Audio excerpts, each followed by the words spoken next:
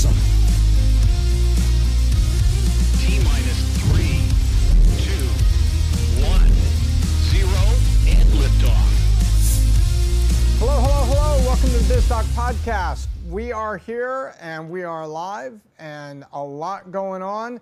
And we are going to find out what it means for you. Whether you're an entrepreneur, you are a leader in some company and you are working out and trying to make it work, or you're just curious of when all this madness is going to stop. We're going to see if we can make some sense of it and have some what's in it for you as we all go driving in this thing called American business. I missed you. It's been a week. I was really looking forward to seeing everybody today.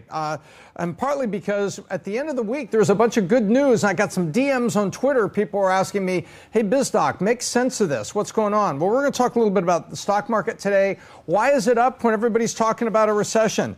We're going to talk about that. We've got to talk about First Republic Bank and some big lessons in there, whether you, like I like to say, running a tech company in Silicon Valley, or you're making T-shirts in Berlin, there's something we can learn from First Republic as you go through and maybe have opportunities that's in your industry to do things. Then we're also going to go interest rates and inflation, what that means for us as we're planning the future. And then a little bit on oil. Drill, baby, drill, as I like to say. And we're also taking questions from you. So if you have a question along the way, please drop it in the super chat so that we can, answer that. I love taking your questions where we can provide first-line feedback to you and what you're doing. And if this is good, you can always find the BizDoc on Minnect, MINNECT.com. You go find us there, download it to your phone, find me, connect with me. Happy to answer questions about your business. Great way to do that. All right, today, Kellyanne is off in a distant shoot that I think will be evident to people soon enough, but she is on the road, and today we have with us Kai. I'm loving it.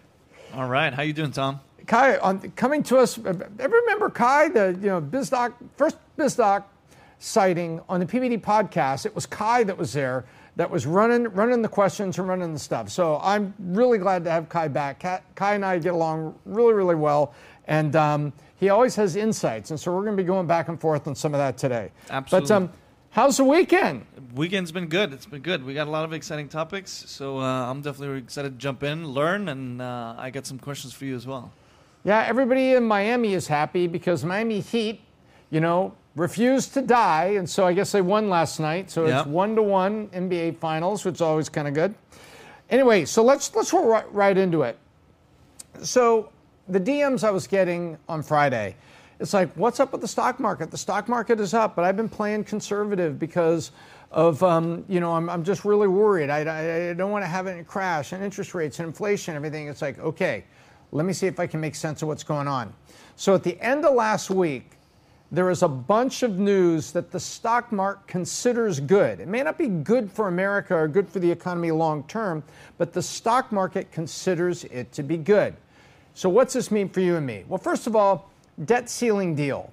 And we had this, everybody knows how I feel. I think it was this bogus tension that we create. It's like an Avengers movie, this debt ceiling. Oh, we're going to default on the debt ceiling. Terrible things are going to happen. The dollar won't be the reserve currency. And I'm like, calm down, calm down, calm down. Look at your watch.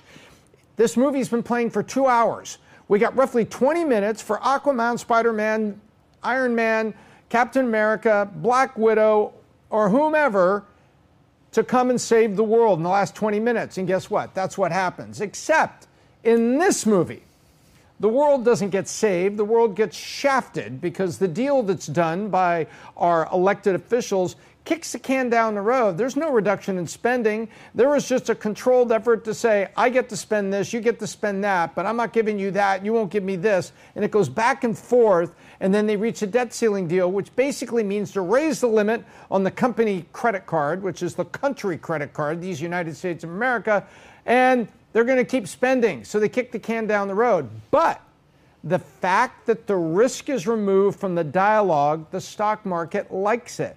The stock market also wants to know what is going to be spent or not spent. And let's say there was an announcement that they were going to cut the research funding that maybe comes out of the federal government for drugs.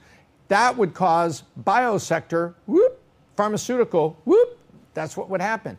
So instead, the market wants to know Okay, we have a debt deal. Good. And what's being cut? Nothing. So the market's like, woohoo, all the government money that's going to end up at companies, because government's buying services and goods from companies, just like anybody else is. They're a huge customer, especially defense. Spending keeps going, so the market likes that. The second thing the market liked was there was an announcement that they said interest rates probably going to be flat in June. I've been predicting this. Those of you that are following me, you heard me. I've been saying this. No raise in June, no raise in August, and these are scheduled meetings of the Fed. I think the next one's coming up June 13th, 14th. You double-check that, Kai. And I think we also have economic data. So sometimes the Fed gets together and they don't say much. It's like your dad coming home tired from work. All right, I'm going to give you your allowance, but just leave me alone. I'm going to bed. That's one type of Fed meeting. The other type of Fed meeting is your dad says, hey, there it is, June 13th, 14th, and July 25th, 26th, and September 19th, 20th, and October 31st. So I believe nothing rate. Can they see this right now? I don't believe so. That's that's just me? We'll bring it up. Okay, that's okay. But anyway, in the next 3 meetings, I believe the Fed's going to be flat and at the next meeting, they're going to be announcing economic statistics. And this is where your dad comes home and he says, Tom, come in here and sit in the kitchen with me. How are you doing? I'm home from work here. I'd like to talk about your report card coming up in your finals. Have you been studying? What's been going on there? And you end up in this discussion with your dad, and he's looking at all the numbers. He's giving you his opinion. The Fed does that not at every meeting. That's happening June 13th, 14th. So we're going to hear all manner of government-generated BS. I mean economic statistics from the government are going to be rolled out, and we're going to talk all about that at the next Fed meeting. Well, everyone is saying, hey, Fed's not going to raise rates. It's going to be flat. That's what I've been saying is going to happen, and that's the forecast that I gave. So the market is getting more certainty of that as we are barely, not even a week. A week from now is the 12th, and that is when the Fed are all going to be gathering together. The meetings happen on the 13th, 14th. So a week away, the market is like, I like that. That's good news. The other good news is there's been signs that tech has been popping up on earnings. Want to know why? Some of this is temporary, some of it is permanent. But the temporary part is, what did tech do during first quarter and fourth quarter? Layoff, layoff, layoff, layoff. So every time you lay people off, you trim expenses. Now, there may be a big bubble that you have to say, well, I laid them off and I gave them all a severance payment. So here's this big, like an egg going through a snake. It's like this lump that goes through their financials. But they move that off and say, without the lump, this is my financials. The market goes, woohoo, you're more profitable. Because even if your sales are flat, if you reduce expenses by laying a bunch of people off, good things happen and market's happy. So there you go. So on Friday, you had all this stuff happening for the market. Suddenly, there is this pop-up and a bunch of headlines. You see these, Kai, on Friday and Saturday? Yep. Have we killed the bear? Mm-hmm. Have we jumped out of the bear market back into a bull market? You saw those? Yeah. Yeah, what did you think about that? You're reading that stuff, because I know you're really well-read and you dive into this stuff. Yeah, I mean, I think that a lot of it, especially in the news cycles, they're just trying to have something as an excuse of jumping up or down and something new's going on. But I think overall, obviously, you have to look at it in a longer time horizon as opposed to just short-term 3 days and suddenly we're out of a bear market. And then also knowing what's coming on the horizon, because just because it's good today doesn't mean it's going to be good tomorrow. And unless anything within the system has changed from a fundamental standpoint, it's all just gravy on top anyways. So the party has to end at some point. Yep. And what's interesting about this, so I started diving in. That's what I do. Boring guy, 2 daughters, my wife. What do? I get my coffee. I'm usually up early. I pop up at 5:30 every morning as it is. Monday through Friday, I'm usually up by 5, actually. But what I did was sitting there on Saturday diving into the numbers. And what was very, very interesting is because of what happened last week, the S&P, so the S&P 500, which is a large basket of stocks that matter for you and me, everything from energy to automobiles to consumer goods to pharmaceutical, the S&P 500, it's a big basket of stuff. And so it's not like the NASDAQ 100, which is primarily tech. So I'm looking at this and I'm like, wow, they had their best week, the first week of June going into the first week of June, last week of May, coming out of Memorial Day. It's not even the end of second quarter. There's not anything big was going on except those three things happen. Debt deal, interest rates looks like they're going to be flat, and noise from tech that some good earnings is coming, especially from Apple.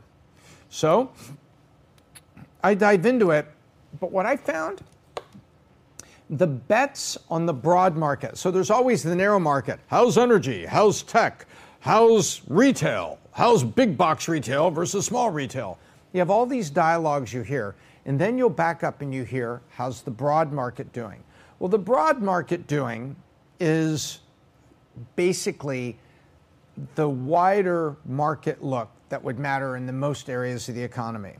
And on the broad market, believe it or not, the bets on the S&P 500 future, because remember, the futures, you can buy what's called an option. You can bet the market's going to go up or going to go down.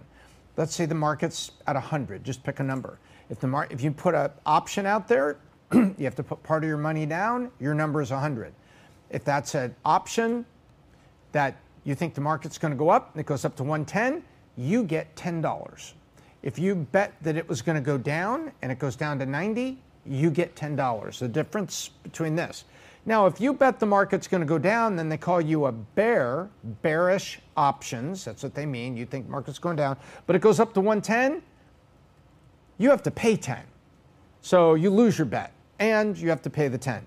So that's how it goes. Well, I looked at the broad market futures, hedge fund and speculation by individual high net worth speculators and organizations is the bearish that it's been since 2007.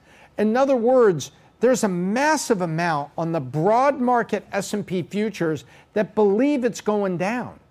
So they believe that long term it's going down. Now, why would the market be up on a Friday? We got a bunch of good news, and the market didn't go to the moon. It only jumped up a little bit. But the longer look, they're thinking bearish. Well, and they think it's the worst since the financial crash of 07, 08. Wait a minute, that's like 17 years ago, I thought. 16, 17 years ago is what we're talking about. That's correct. It is 16, 17 years ago. The being bearish, most bearish since that time. That's kind of crazy, isn't it? Well, if that's the case, why is the market up? Well, I just told you, for the short run and for going into the thing, hey, we think we're going to a bull market, not a bear market. But the broad market apparently still bearish. These hedge funds still think that there could be trouble. Now, where? Well, real estate hasn't come back yet.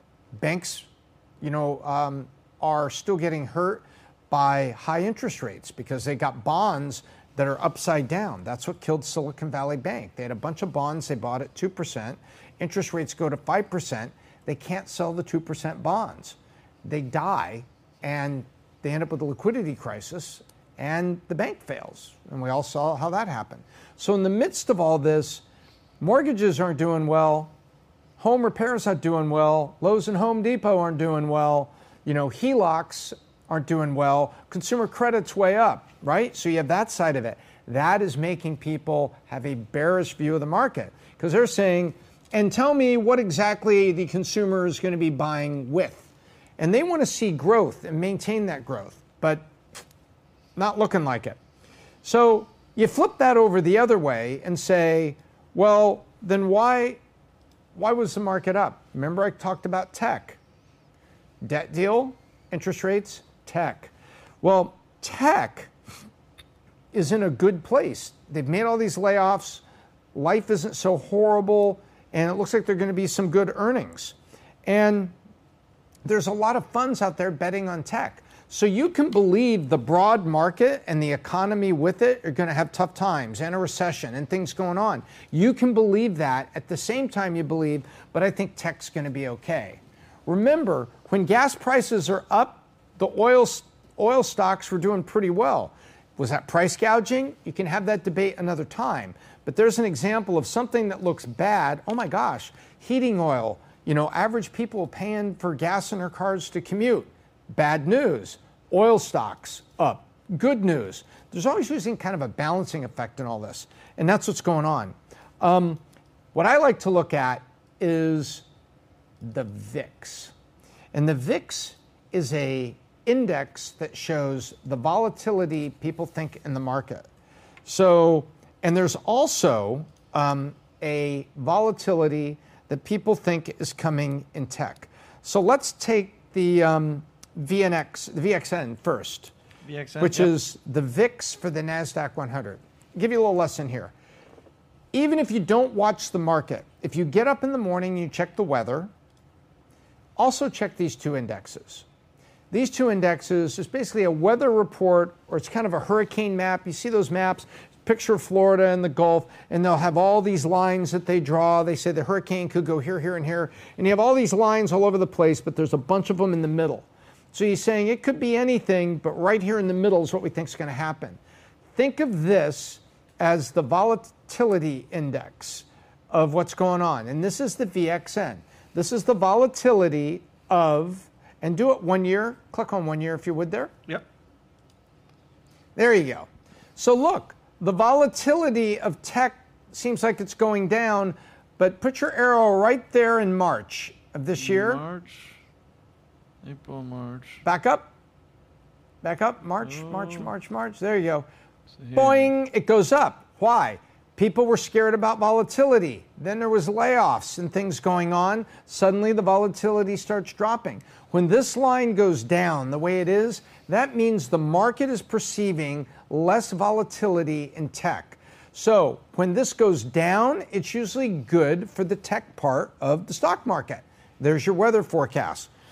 Well, gee, BizDoc, what about the rest of the market? Well, the rest of the market is measured in a thing simply called the VIX. The VIX is basically the broader market. We can go take a look at that one now. That one we just saw was the volatility of basically the NASDAQ 100, which is heavily weighted tech. Then we go the other side to the other VIX. We can go take a look at that. And let's do the thing, 1 year. 1 year.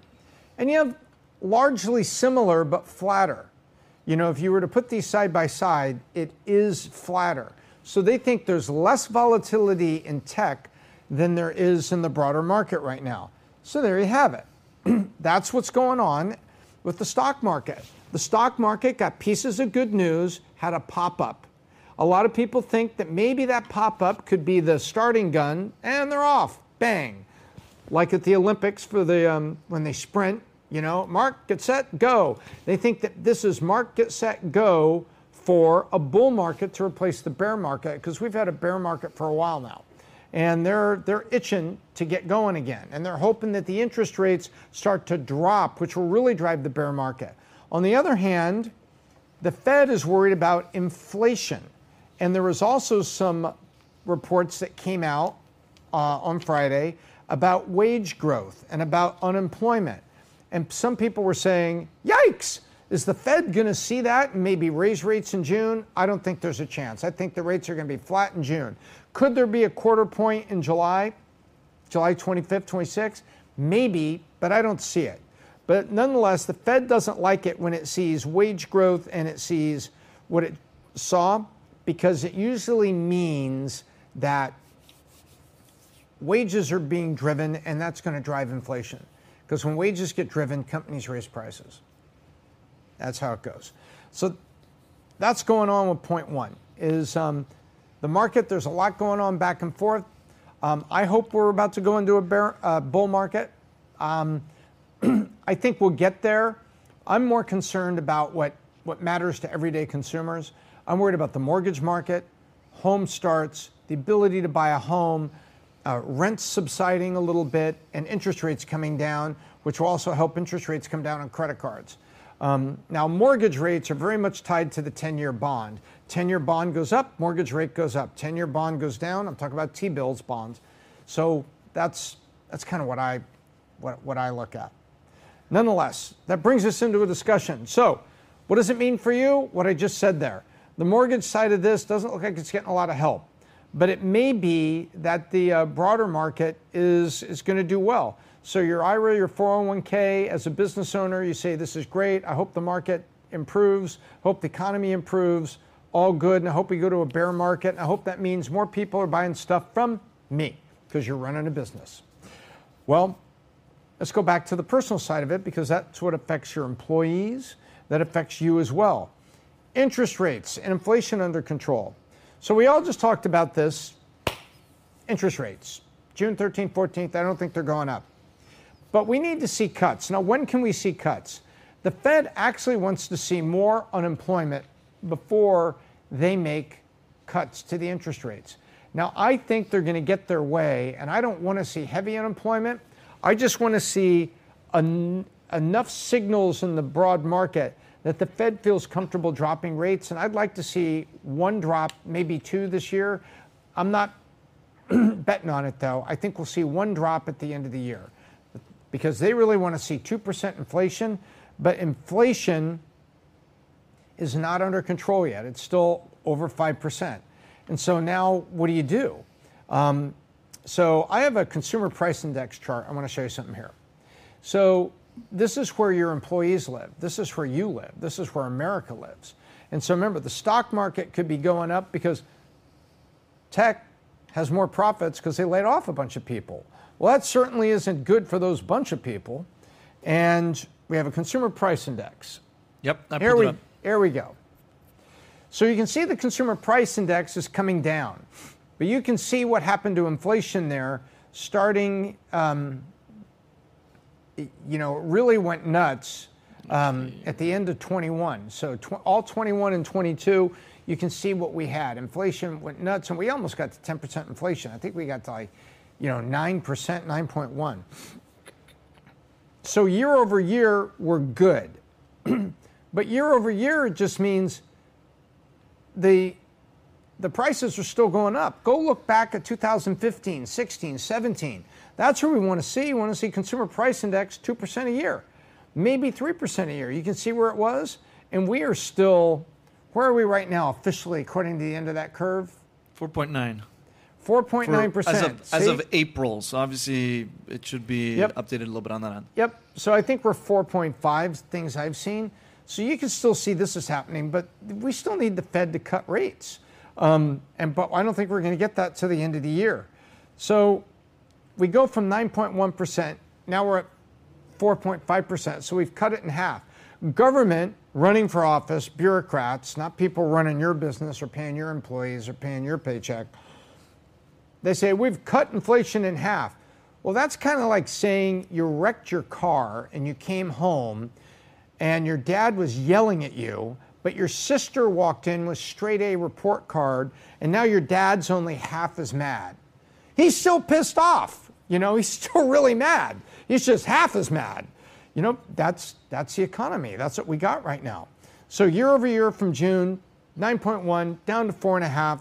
Pretty good progress, but we got to get to 2% inflation. The Fed has to say, I want to see 2% inflation. And you saw where that chart just was that we showed you. And it was 2.5%, 3%. Show it there, April of 15. April of 15, yeah. 0. And then it went up. Take me to 16. See? 2. 2.7. 16, 1.5. Now you can see why the government wants to see 2% inflation. It wants to get back into that zone where we were for a whole bunch of years. In 2015, it was pretty crazy. Consumer price index was 0. That was pretty good. So, what are we saying? We have $1 trillion in credit card debt. People need relief from inflation so they can get that down. We have mortgage rates that are still hovering. What is today's? Can you do a mortgage rate? Yeah, just do a Google search on this. Today's mortgage rates. And let's find a 30-year fix for good credit people. As of Friday, it was still 698 that I saw. It's a 30-year loan amount. This is a calculator. Let's see here. Yeah, just find 30-year. 6.9 to 7.02. So in other words, I had it at 695 to 698. So over the weekend, there's actually 0.3. So mortgages are still 7%, gang. So your government may say, we have cut, Joe Biden may say, we have cut, inflation in half, consumer price index, has gone from 9% to 4.5, and then Biden falls down or something, has to be helped up. And meanwhile, it's a 7% mortgage. And people that want to retire and still have a little bit of a mortgage in there, but a small one they're going to be able to afford in retirement. My mom had a small one for a while, like $200,000, small mortgage, very manageable. She had a pension, she had Social Security, and she had a 401k that she was forced to take a little allowance each month. Put that all together, she was able to afford, $1,200 a month on a very reasonable mortgage on a house she had. And so, guess what? If she was moving, I've moved her down here with me, down in South Florida. The 86-year-old BizDoc mom. There's the BizDoc babe and the BizDoc mom. And the BizDoc mom, I look after her. I want to make sure things are okay. But if she had to move down here now, she probably wouldn't be able to do it. And now a lot of people are in the same position. And then people that are being forced to move for work because they're getting laid off. And yes, there's layoffs happening. We all know. 7% mortgage, they can't do it either. And with the 7% mortgage, you have a lot of people. What did I just describe? I described my mom that wouldn't have sold her house. Because 7%, she's like, why am I going to sell my 2% mortgage that she had, go down to Florida and get a 7% mortgage on a house that's slightly more expensive? Suddenly they don't move. And there's a big chunk of the economy that has citizens in it and consumers that don't have to move. Lose the job, you got to go, you're forced to do it. But right now, the mortgage side of things still doesn't look good. So, escrow companies, title companies, mortgage companies, RE/MAX, Century 21, you get a lot of companies out there that are still out there. And, those stocks and that part of the market's not going to be looking good. So right now, we're heading in the right direction, I think, but now is not the time to buy a house. Now is not the time to do that. Now is the time to keep hunkering down in your business and focus on running a great business and be the stronger business that comes out at the end of the day. So that's the economy size of it. In the midst of all this, I want to talk about something. An announcement came out over the weekend that has more relevance for you than you might realize. It was First Republic Bank. First Republic Bank. Kai, what happened to First Republic? They went bottoms up. That's right. May 1st, I believe, they were bought by Chase. And then the government held a garage sale, and who showed up at the garage sale? Well, our friend Jamie Dimon. And JP Morgan says, hey, are you selling those baseball cards? Yeah. And so he picked up all the good stuff there, and he looked at the bottom of a piece of china. Yeah. And it said Tiffany's 1925. So he picked that up. So he was very careful at this garage sale. But so anyway, over the weekend they announced that they're closing 21 First Republic Bank branches, closing 21 of them by the end of 23. Mm-hmm. Now that was 25% of the 84 branches. And they're like, closing them? Why is JP Morgan closing the branches of First Republic? The poor people. What about the people that have to go into those branches and get services from them? I thought JP Morgan bought this bank out of bankruptcy and the government covered part of the bailout. It was a bailout. And then JP Morgan on the auction bought the rest of the stuff. Calm down, calm down, calm down. I'm going to tell you what happened here, and we're going to do a little case study for you and me, business owners. First of all, they said that the branches had low transaction volume, meaning that they said they were driving distance to another branch. At least that's what they're saying. That's what they're claiming. So they're in the midst of all that. They're focused on trying to assimilate what's going on. And some weeks ago, they also announced that they announced a layoff, didn't they? Yes, they did. How many people did they lay off? 1,000 employees. So JP Morgan said after the garage sale, they laid off 1,000 employees. Now then, wait, they're laying off employees. They're closing branches. I thought they bought this to do something good. Here you go. Ready?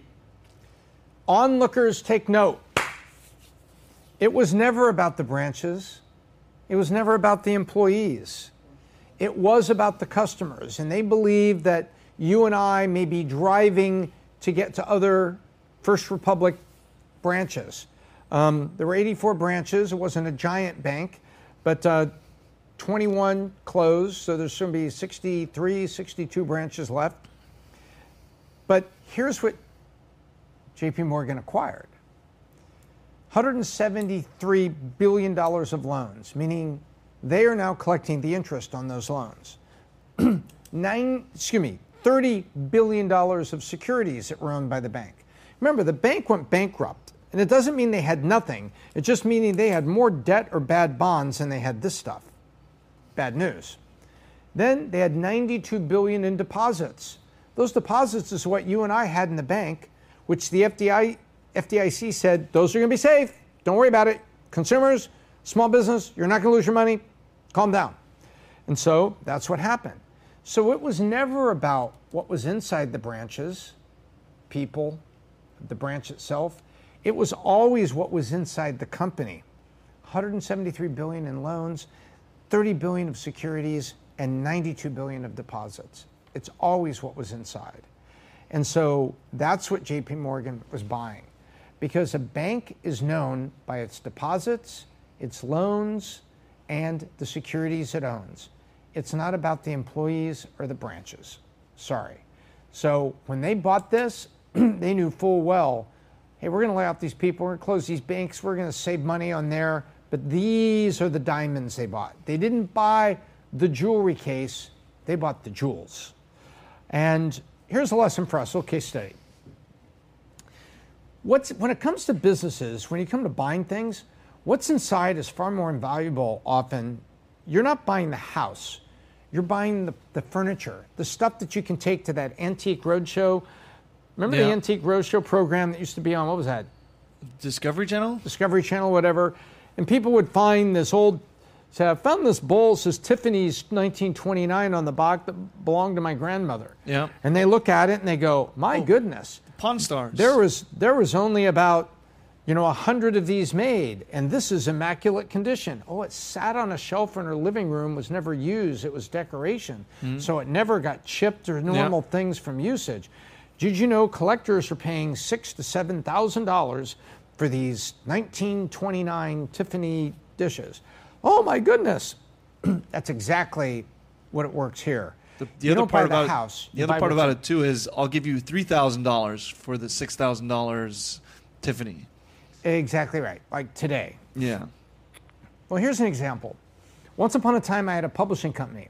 I had software, I had employees, I had business licenses, I had a bunch of stuff in a functioning company. But when it came time to sell the company, they said to me, we only want to buy your book list and the contracts with your authors and the finished books and ebooks that are for sale at Amazon. That's all we want. The rest of it, we don't. Well, so what they did what's called an asset purchase. So I got paid for my business, but then part of what I had left, I paid some finishing bonuses to my employees and some vacation pay, and we closed the business because it's been sold. Now, why is that important for you and me? Well, let's say right now that you have a couple extra bucks, and because of COVID and everything, you have a competitor across town that maybe is having a tough time. You don't want to buy the company.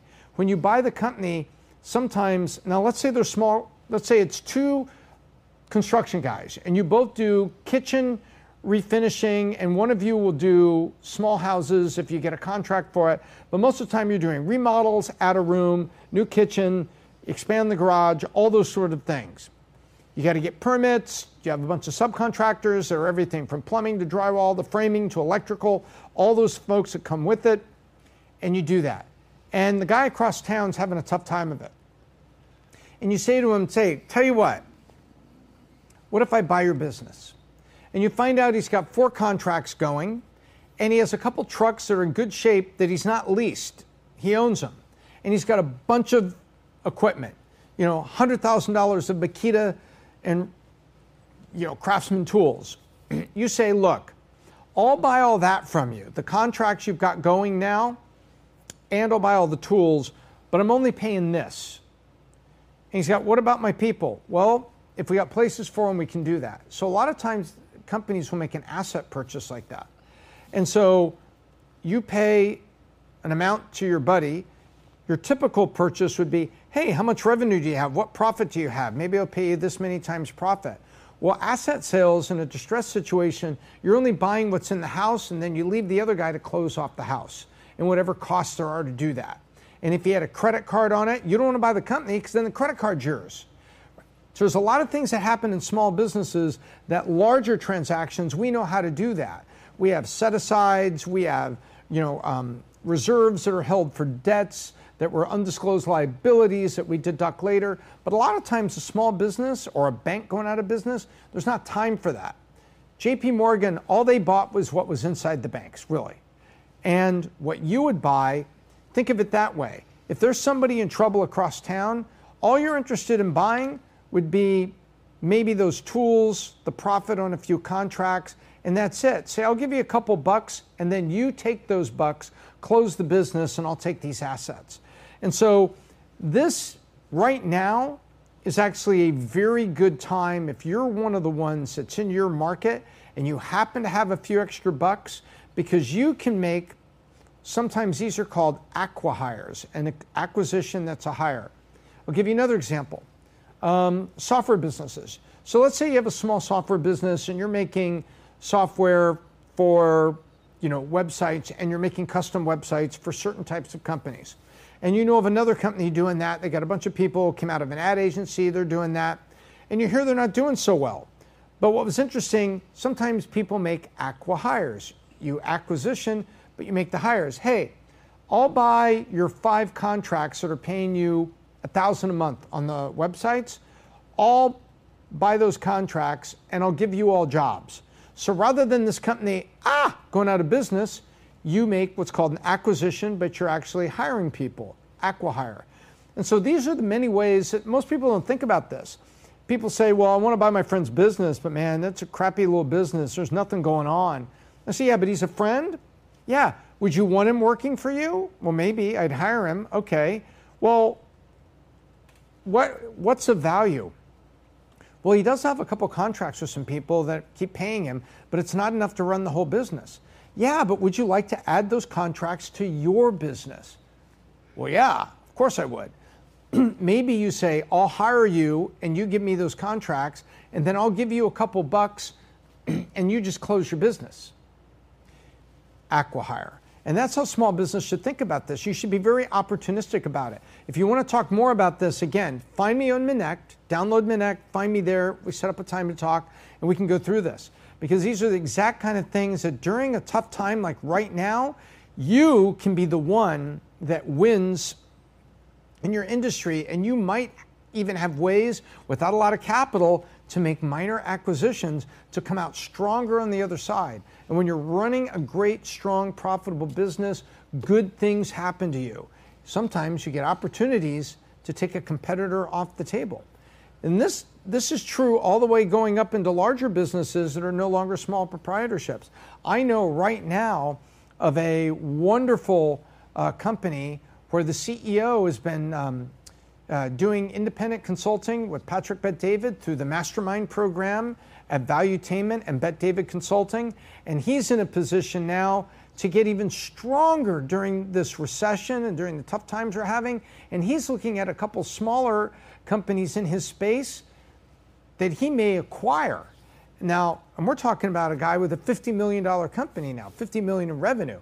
We're not talking small anymore. So he's about to get stronger during these tough times. And it all started by running a great business and then working with Mastermind and Elite Masterminds. And if you're interested in those, you should check out Valuetainment and Bet-David Consulting about masterminds and elite masterminds and other programs where you can get together with Patrick Bet-David and others who will consult with you about what you need to do with your business. You can also come to the Vault. Valuetainment runs the Vault. August 30th to September 2nd this year, going to be the Vault. A lot of people down there. Patrick's going to be giving all kinds of lessons. I'm going to be down there teaching. And Tom Brady is going to be down there. And he and Pat are going to have a live conversation on stage about leadership. Tom Brady won the Super Bowl with 3 different types of teams in New England Patriots. How did he lead those different teams? Tremendous lessons. Also, we're going to have Mike Tyson down there talking about resilience, what he went through in his career, and the things that made him who he is. It's very valuable. Not all of us come from, privileged backgrounds where everything was smooth. But the point is, during times like this, these are the resources Valuetainment has, but this is what great companies are doing to make themselves even stronger during the recession. And so that's the lesson. Maybe that's a long explanation of First Republic. When I was looking at that, I'm like, man, so many businesses, I hope they look and see between the lines here. And that's why I thought I would bring that one up. You don't always have to buy that house. You can buy what's in it that's valuable and add it to your house.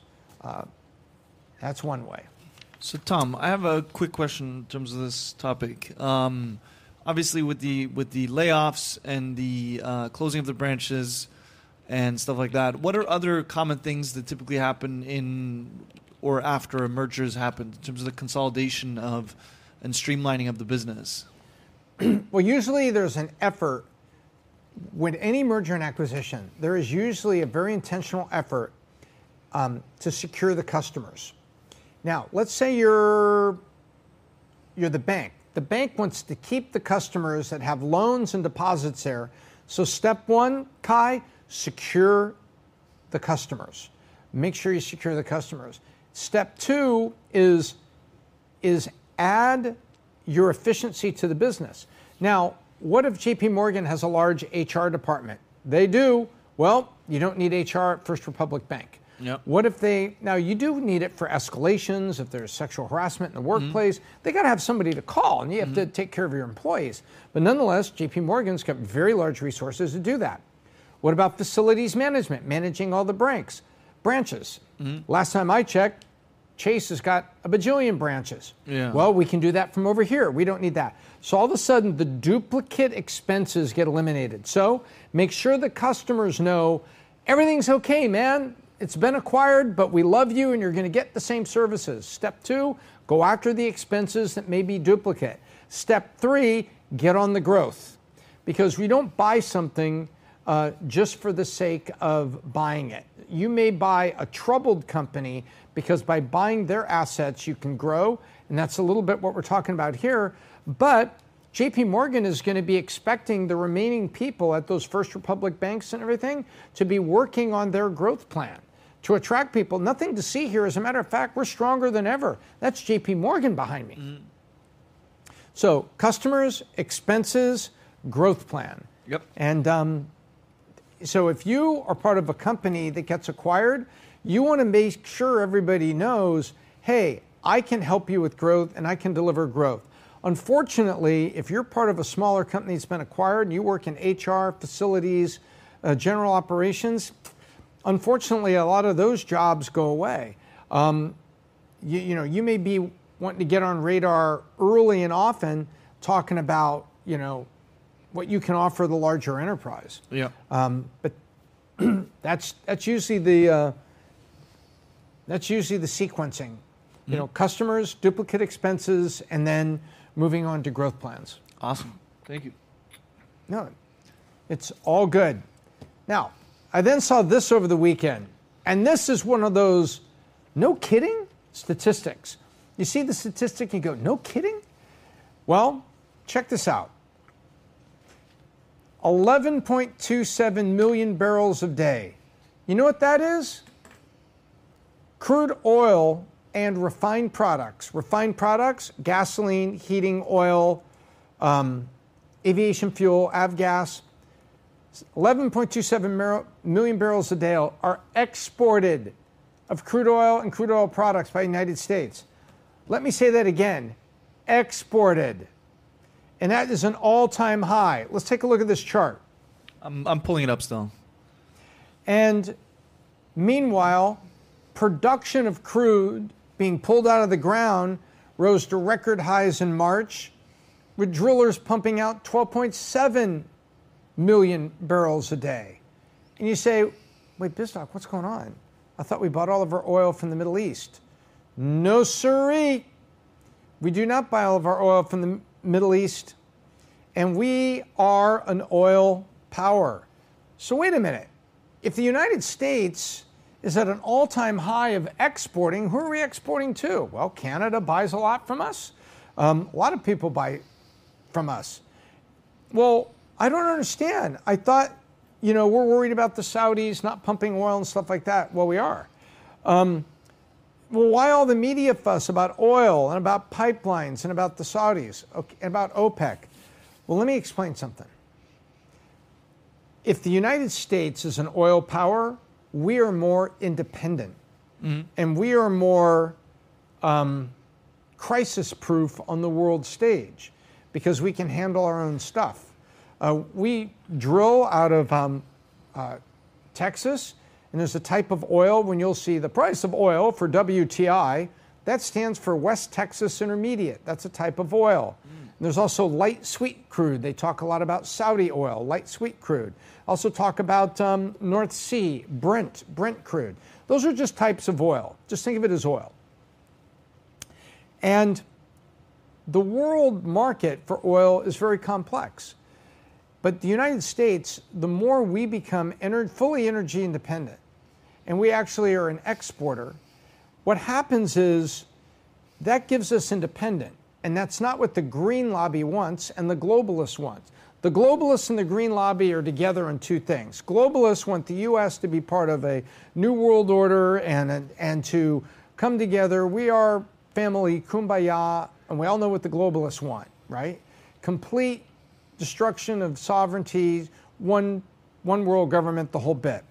Well, how do you get there if the United States is oil independent, and the minute you have any moderate or conservative presidents, Congresses, or Senates, United States, you're not going to get you will not, as they say, get the United States put over a barrel for that. No. It's not going to happen. So being oil independent, energy independent, works against the globalists' desires for the United States. The other people that it works against is the Greens. The Greens want all fossil fuel to be stopped tomorrow. And California puts in things, by 2030, all new cars have to be sold or electric, or whatever it was they did. Yeah.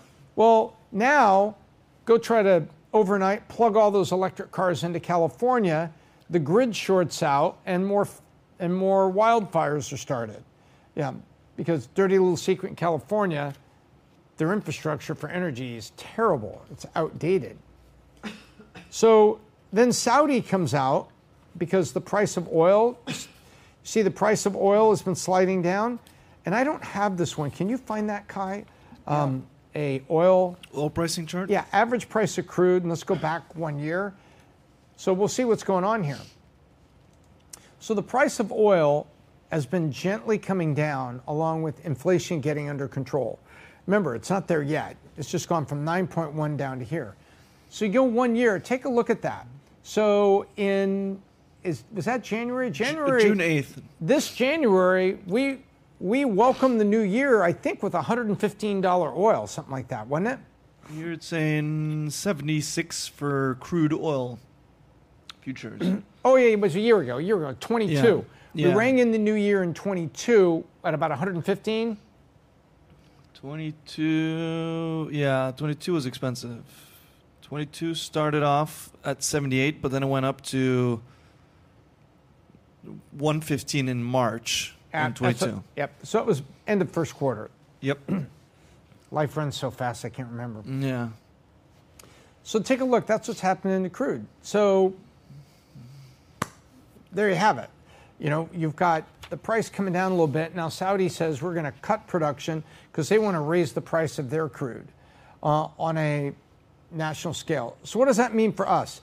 Well, that means that in the midst of inflation getting under control, the Saudis want to actually cause the price of oil to be less under control because the Saudis are in it for themselves. So they want to get oil prices to go up. Now, dirty little secret is sometimes the U.S. oil producers go straight to that price as well, and they make money just like anybody else. Yeah, when they have the cartels and the OPEC. Yeah, and the Chevrons and the Exxons, who, if you take a look, in the middle of COVID, Chevron and Exxon had record profits. Yep. In the middle of and so we can have the debate about price gouging here another time. But what it means is right now is still a time for you to be running the best business you can, treating your people well, keeping the great people, trimming off the other people, because there's the opportunity to do that and come out on the other side stronger than you got here. So that's the way I see it. Now, I said we'd look at questions. What do we got? We got some questions here. We got some good questions? Yeah, let me pull up the first one here. It was, okay. As a business who has access to capital at 8% interest rate on 5-year term for a longer term investment versus spending cash for it but depleting half our cash on hand, would we keep dry powder or borrow? So what was the rate they're going to get? 8% interest rate for a 5-year term. 5-year term. 8% on 5-year term. Yep. Or spend half the cash on hand for the same investment. Got it. So it depends on what you mean by cash on hand. If your cash on hand was equal to 2, 3, or 4 months, preferably at least 3 to 4 months total cash needs. So if your cash on hand equals payroll plus rent and some criticals for 4 months, probably wouldn't do it. But if you have 5 or 6 months on hand, I might use half the cash rather than paying 8%. On the other side, 8% is not horrifying. It's greater than 2%. It's much greater than what LIBOR, which is a common index that's used to determine business lending rates, has been. But I might be tempted to maybe only use a third of my cash on hand and go ahead and get credit at 8 for 5 years, because that's not crazy. That's absolutely not crazy. So let's do a little case study right now. I'm going to assume you got $1 million. I'm going to do that right now.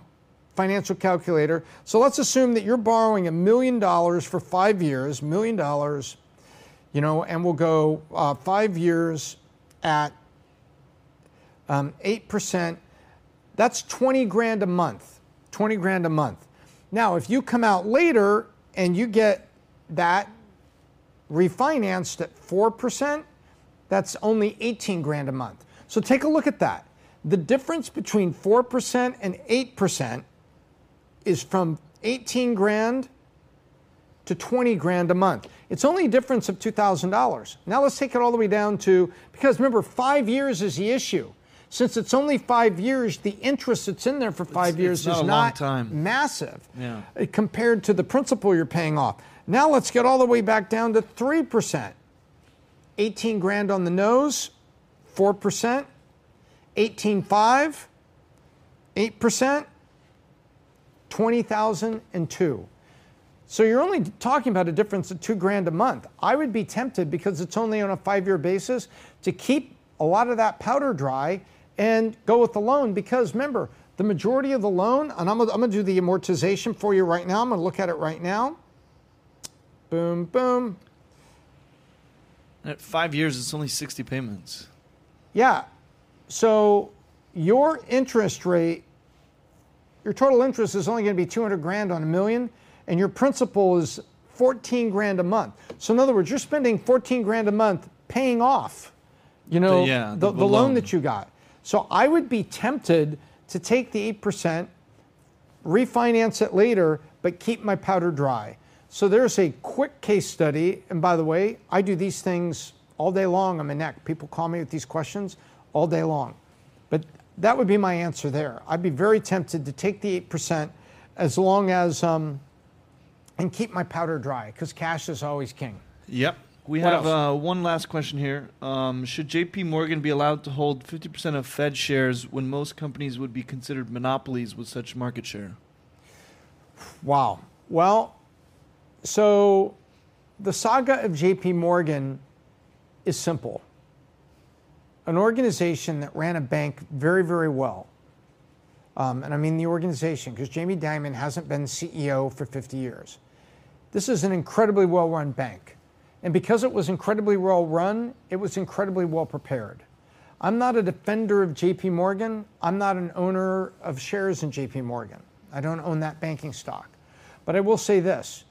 JP Morgan was ready and was able to take advantage of First Interstate and Silicon Valley, First Republic and Silicon Valley Bank when the trouble hit. They were ready. Others weren't. They were ready to go to the auction and come out stronger. Others weren't. Do you remember that chart that we had on the PBD podcast?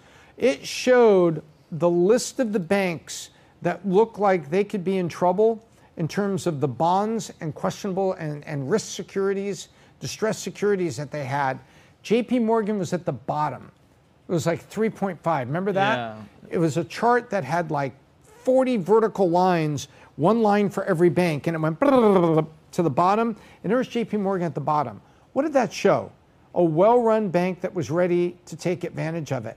And now maybe there should be a pause and maybe not allow them to go further because we're worried about monopolistic behavior on the other side. Yeah. Remember, in American capitalism, you keep growing your company until the Federal Trade Commission knocks at the door and says stop. But until that time, you should run the best company you can, as fair as you can, take care of your customers, take care of your employees, and take care of your product team especially, and keep going and keep driving. Because you end up like Walmart. Well, Walmart's now getting challenged by Target, although Target's doing its and best. Amazon and a slew of other places. So I don't feel bad about JP Morgan being as big as it is because they were there to take advantage of things and actually help situations. You know, they may have laid off 1,000 people, but there's still a bunch of people at 65 branches that are still working. There's a bunch of customers that still have the bank they have that didn't have to move. There's a bunch of things still there. I don't necessarily think that's all bad. Now, if you say, well, one organization is giving too much market dominance, that's for the Federal Trade Commission to say, hey, you can't buy anything else. And by the way, we've seen like Activision Blizzard. What was there was the big video game merger that is still under review because they think it may make one side too big. So there are mechanisms out there to ensure that there's not one market player that becomes too big. And so I think that we have a government entity that can take care of this. And it's a very, very good question you're asking. But just remember, JP Morgan built itself big and was there to maybe win the spoils or capitalize on the moment. Help the federal government at the moment of need. Yep. Hard to feel bad for that. Right so thank you very much. Thank you for watching. This has been the BizDoc Podcast. I look forward to seeing you next week. Again, go to valuetainment.com. There's all kinds of great articles and coverage we have there. Articles by me and other people. A bunch of stuff that we covered recently on a couple very big stories, but go check those out. And also, take your time there to go to the store and check out the tickets for upcoming Valuetainment conferences and digital courses such as Patrick Bet-David's sales course. He also has one on public speaking and on setting strategy. There's all sorts of resources, and you can click the link, find out all about the vault. Be here. If you're running a business or you work for someone that is, or you're aspirationally thinking about starting out on your own, the vault is a great place to come and to be around and rub shoulders with people just like you, solving the same problems you are, listening to a great lineup of speakers, including Patrick Bet-David himself. September 1st and 2nd, August 30th, September 1st and 2nd, Diplomat Hotel down here in beautiful Fort Lauderdale, Florida. Until next time, I'm Tom Mills with the BizDoc, and I hope I left you better than I found you.